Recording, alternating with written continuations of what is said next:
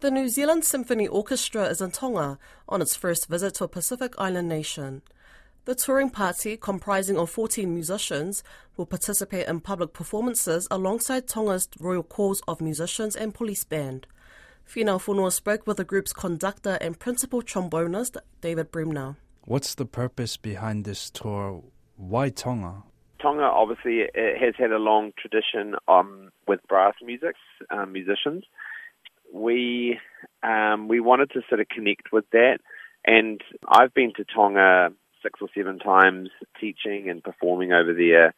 So this was a opportunity to take a larger group to go over and collaborate with the brass and percussion musicians in Tonga and work alongside them and play with them and in any way we can help with sharing information and motivation. And so we were very keen to sort of be part of their musical journey. And so this has been a really special project for us to be involved in.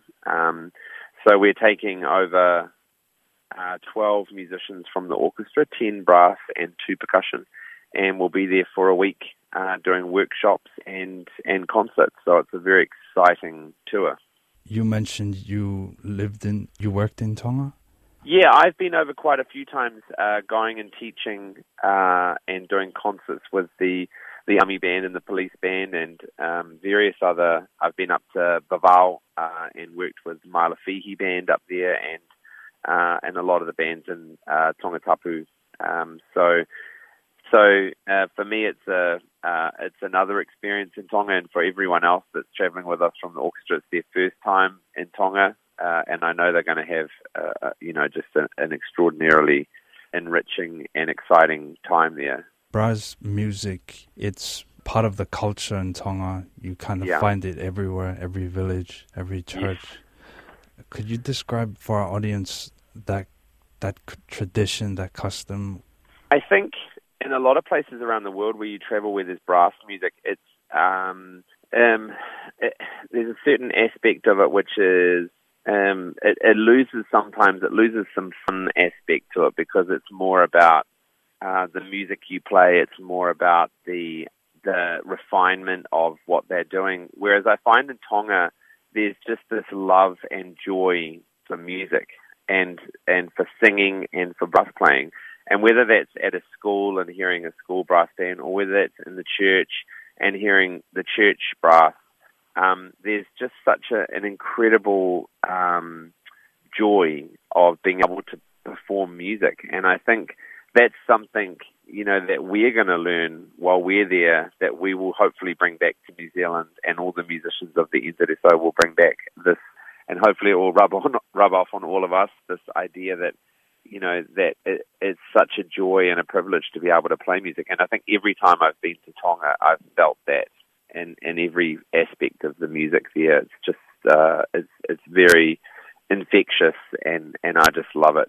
It's just incredible. Last question. Yeah. You're hosting workshops over there? Yes. Could you expand on that? Yeah, so we're going to be going into, I think, 12 schools across the main island, and we're going to be doing sort of workshops where we talk about aspects of brass playing and percussion playing, so technical things that we work on.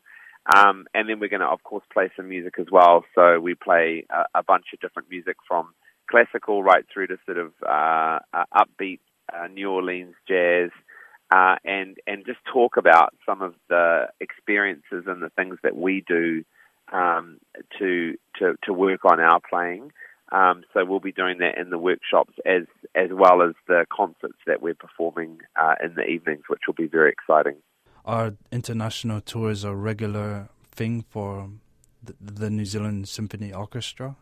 So this is the first tour in a while for us overseas, and I think it's just vitally important because we have such a strong connection with the Pacific Islands, like Samoa and Tonga and Cook Islands and Fiji, and even the NZSO last year did a concert with a combined choir of singers from all those different countries, and it was just so incredible, the experience for the orchestra. So I feel this is a really vital cog in the NZSO's life to be able to connect and be part of their musical journey. And I think that's going to be something that's very special for us, and hopefully for the audiences and the schools that we work with and perform to over in Tonga.